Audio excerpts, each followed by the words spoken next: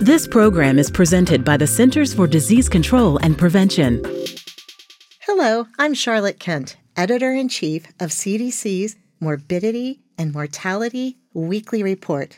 Thanks for joining me for MMWR's weekly COVID-19 briefing for the week of December 7th, 2020.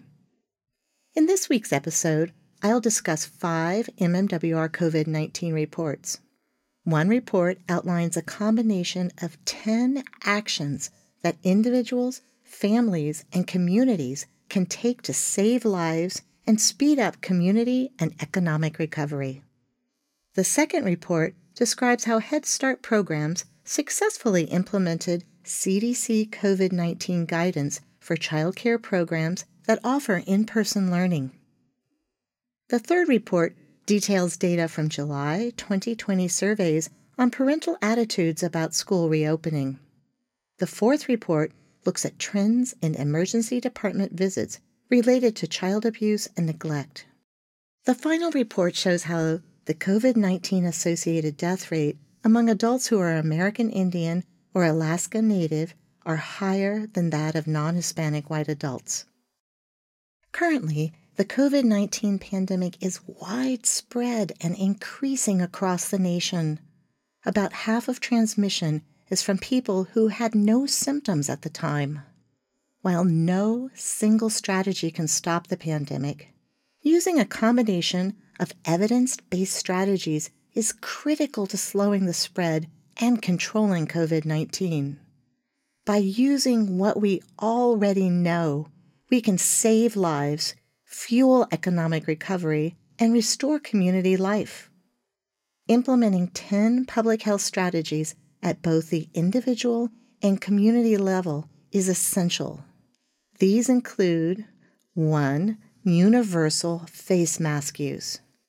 2. Staying at least 6 feet apart from others outside the household and limiting contacts. 3. Avoiding non-essential indoor spaces and crowded outdoor settings and gatherings. 4. Increase testing to rapidly identify and isolate infected people. 5.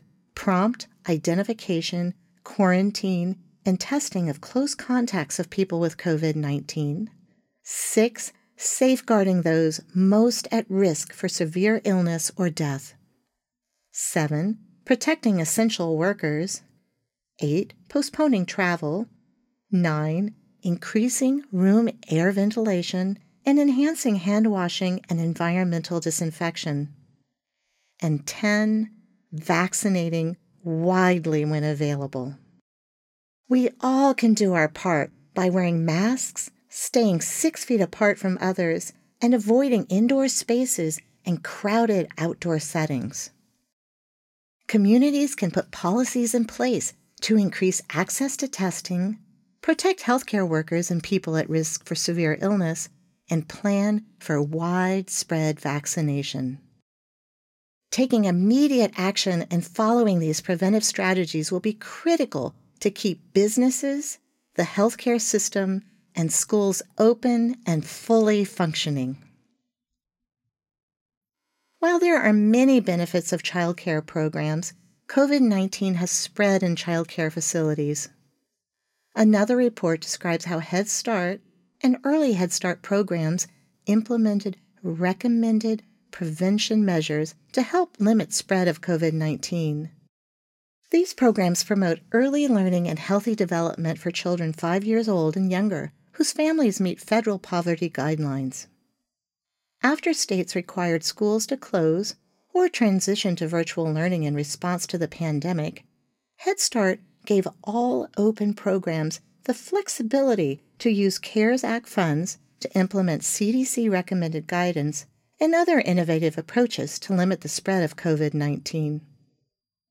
Guidance included information on masks, personal protective equipment, physical setup, supplies necessary for maintaining healthy environments and operations, and the need for additional staff members to ensure small class sizes.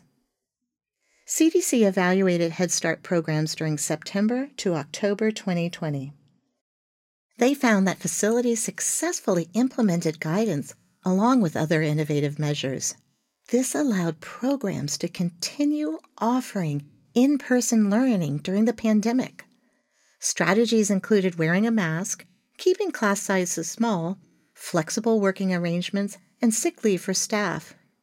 These could be applied to other early care and education settings to remain open for in-person learning and reduce COVID-19 spread.